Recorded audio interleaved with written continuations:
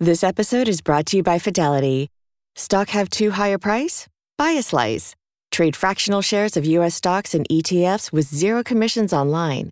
Visit fidelity.com/stocks by the slice. Sell orders are subject to an activity assessment fee from 1 cent to 3 cents per $1,000 of principal. Fidelity Brokerage Services, LLC, member NYSE, SIPC. Introducing Batiste Sweat-Activated and Touch-Activated Dry Shampoo. With breakthrough technology that absorbs oil and releases bursts of fragrance whenever you sweat or touch your hair for up to 24 hours, it's the ultimate hair care for girls on the go. Try the newest dry shampoo that's activated by you. Batiste, the future of hair care is here. Buy Batiste Dry Shampoo online or in store at your nearest retailer.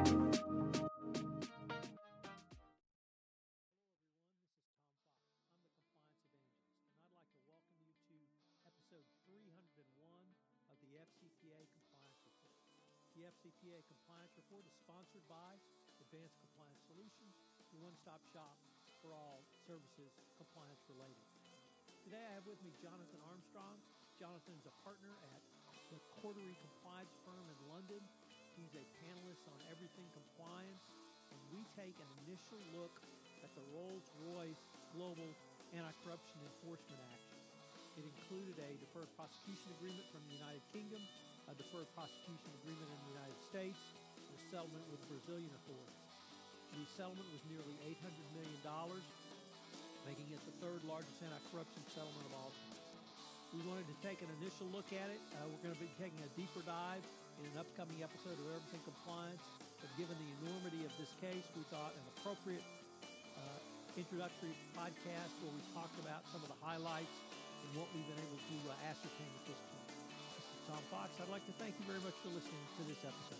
Hello, everyone. This is Tom Fox, and I have a special emergency edition of the FCPA Compliance Report. I have my good friend and colleague, Jonathan Armstrong from Cordery Compliance in London, and we are here to talk about this week's Rolls-Royce, really global anti-corruption enforcement action resolution. So, Jonathan, welcome, and thanks for taking the time to visit with us. My pleasure, Tom, and thanks for inviting me. So, Jonathan, I really wanted to focus on the UK aspect of this, as opposed to the United States, Brazil, or other global implications. But what are some of the, key points for you sitting in London as a practicing lawyer in London from the anti-corruption compliance perspective? I think there are a number of really interesting aspects to the case. I think the first is that size is important, no matter what some people are told.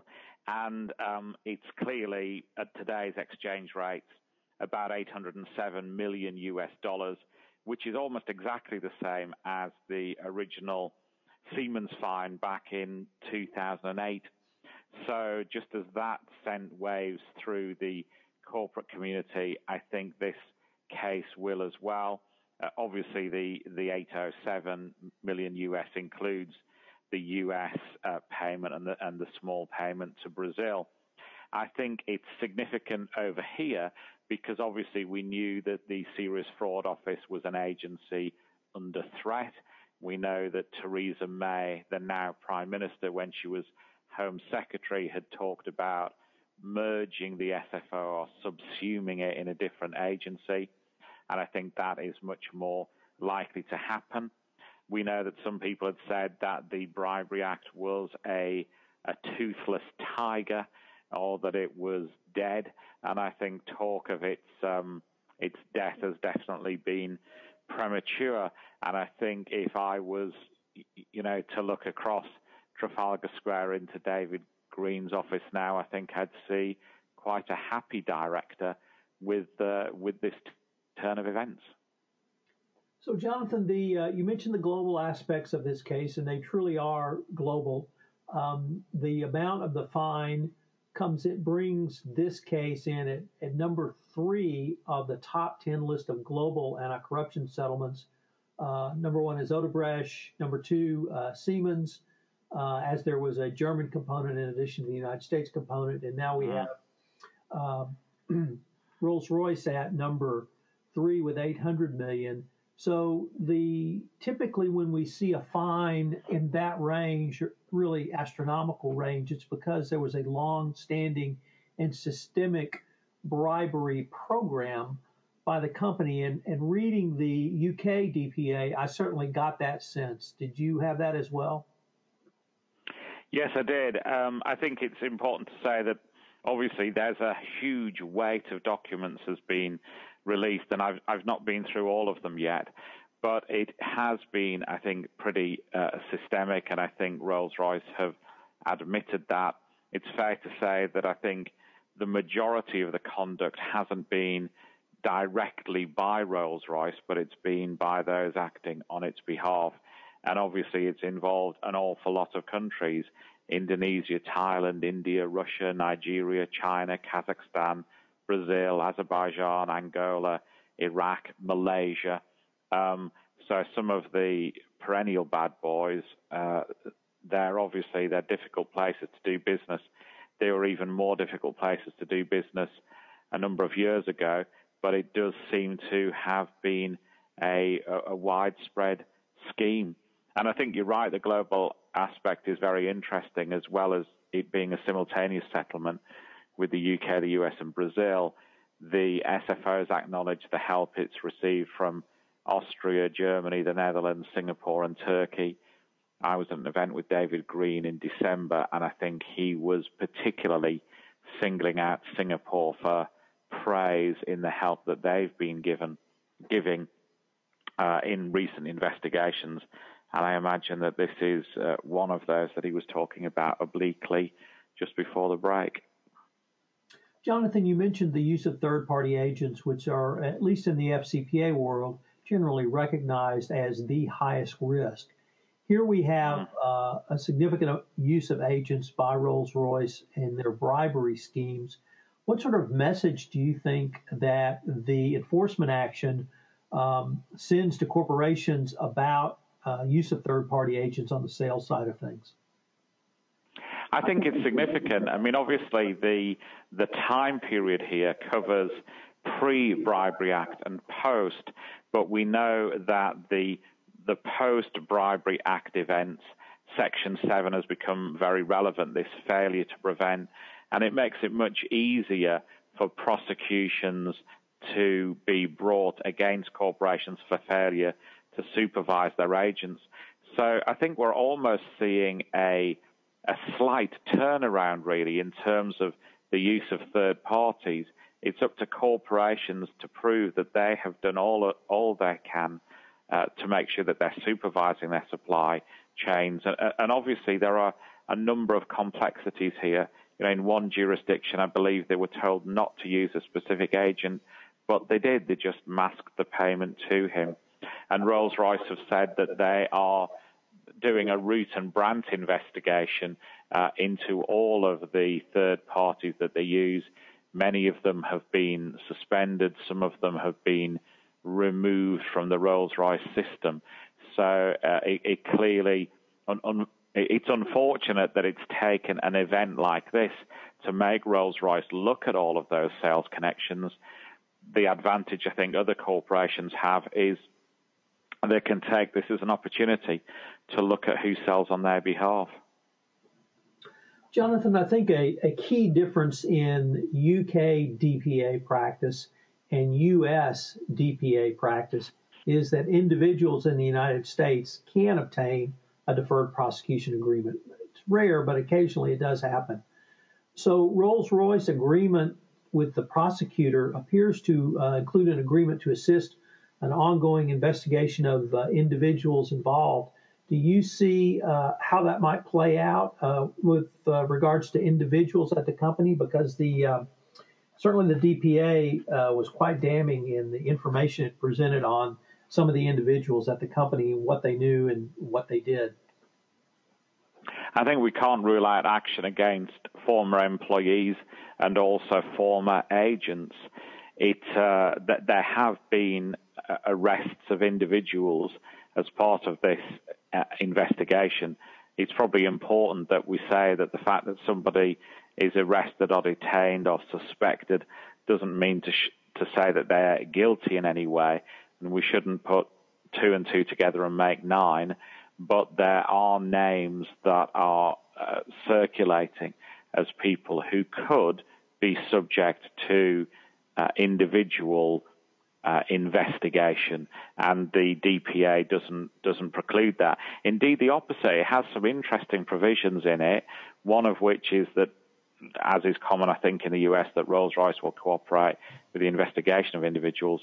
But it also has, I think, a somewhat unusual clause saying that Rolls-Royce will ensure that certain evidence stays in the jurisdiction, presumably to make it easier for the SFO to get hold of if they wish to sweat that data to see what they find from it.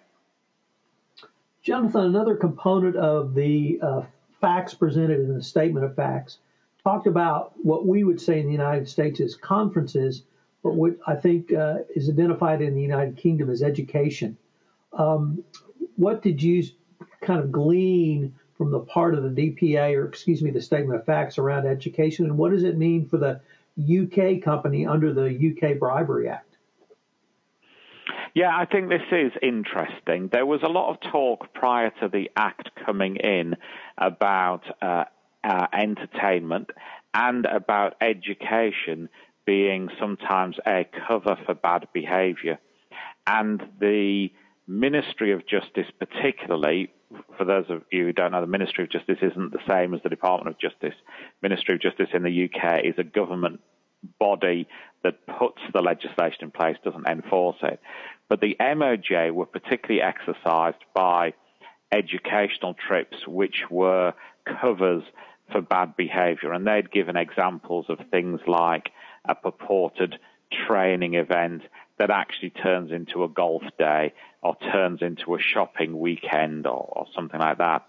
Here, we know that there were some Chinese officials that were sent on or offered a trip to New York where they studied for an MBA at a legitimate university. But whilst they were there, Rolls-Royce paid for them to stay in a 4-star hotel. And what the court heard, well, they had lavish extracurricular activities. I think I'm slightly surprised that a 4-star hotel is regarded as lavish. I'd want to dig down and know exactly which hotel it was in New York. But it seems to me that we've had a long debate about what lavish means. Myself and other people asked if there could be slightly more detailed guidance when the guidance was out for consultation. That appeal was resisted. David Green has, on occasion, tried to clarify his thinking, saying that, for example, he doesn't think champagne is per se lavish. But I'm slightly surprised, I think, that 4-star hotels have been included. It'll be interesting to know whether that was in keeping with Rolls-Royce's own travel policy for its employees, because we've often assumed as a rule of thumb that if you keep to your travel policy for those you are taking on trips, then you might be okay. It'd be interesting to know if any of this casts doubt on that assumption. Sort of from the U.S. perspective, a few years ago, most of us thought that Gibbs Travel and Entertainment, the rules were fairly well settled. People understood this, but since that time, we've had multiple Department of Justice and SEC enforcement actions where that was the component of the bribery scheme. And I guess from my perspective, Jonathan, it just reminds myself and many in the United States, once again, that Gibbs Travel and Entertainment can be a fertile ground for a bribery scheme, and a compliance functionary or compliance function needs to have oversight into that when appropriate. I think that's a great point, Tom. And I think the other slight difference here with the UK system is that were this case to have come to trial, it would have been, I think, the jury who would have had to have determined whether it was lavish or not. And it seems to me, because of the nature of jurors that we get on long-running corruption trials, anything in New York is likely to be regarded as lavish. If you're somebody who doesn't have the opportunity of foreign travel, you're going to regard that as glamorous and lavish as a result. So I think this will cause us to look at the standards that we offer, particularly for trips like this that didn't seem to be essential. I think we'll have to look at the purpose behind trips, the duration, and the value together to stay on the safe side of the law here. Jonathan, you mentioned in your opening comments about rumors of the death of the Bribery Act were certainly premature.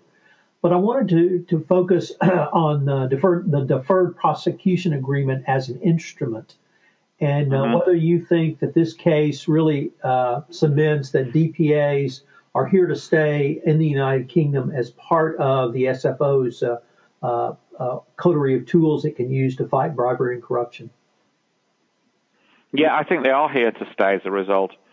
I think that my understanding is that the SFO were anxious to get some on the board in 2016, and I think we were always told to expect them not to be significant ones, the first one or two, so that they could make sure that the system worked.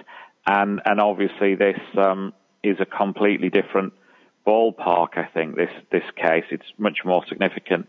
Interestingly, all three DPAs that we've had from the SFO have all been heard by the same judge. And again, that's a difference, of course, in our system versus the US system.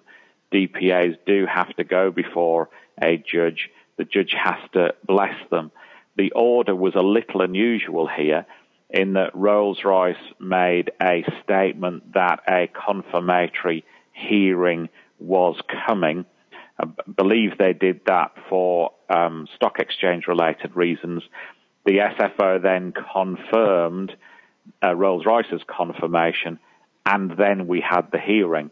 So I think we won't have that will be an unusual order, and I think it was because of the likely effect on stock price, on share price, and the size of the deal.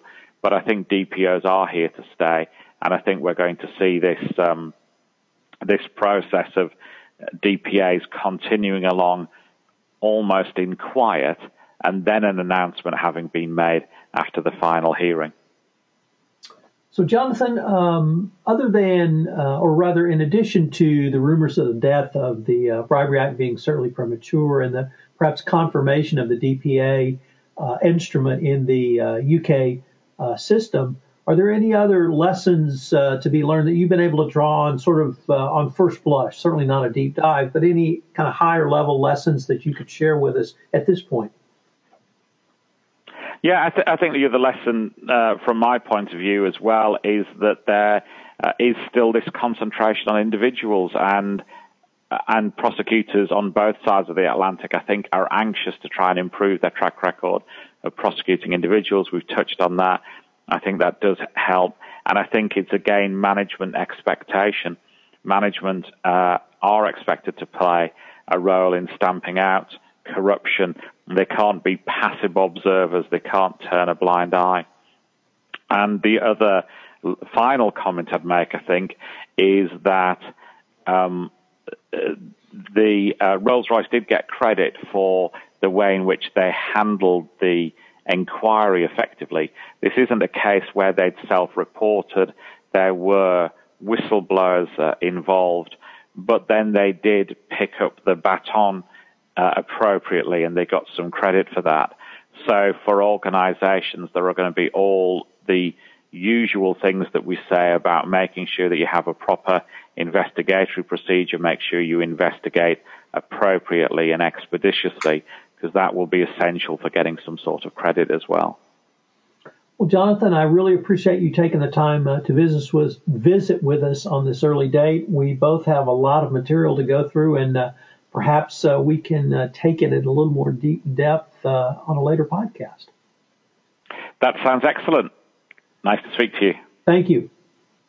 Hello, everyone. This is Tom Fox again. I'd like to thank you for listening to this episode of the FCPA Compliance Report. If you have listened to this podcast on iTunes, I would greatly appreciate it if you would rate our podcast. It certainly helps in our rankings. Also, I have started a blog post series on the Rolls-Royce global anti-corruption enforcement action. So check out my blog for daily posts on it. This is Tom Fox. Thank you very much for listening to this episode of the FCPA Compliance Report. This podcast is a part of the C-Suite Radio Network. For more top business podcasts, visit c-suiteradio.com.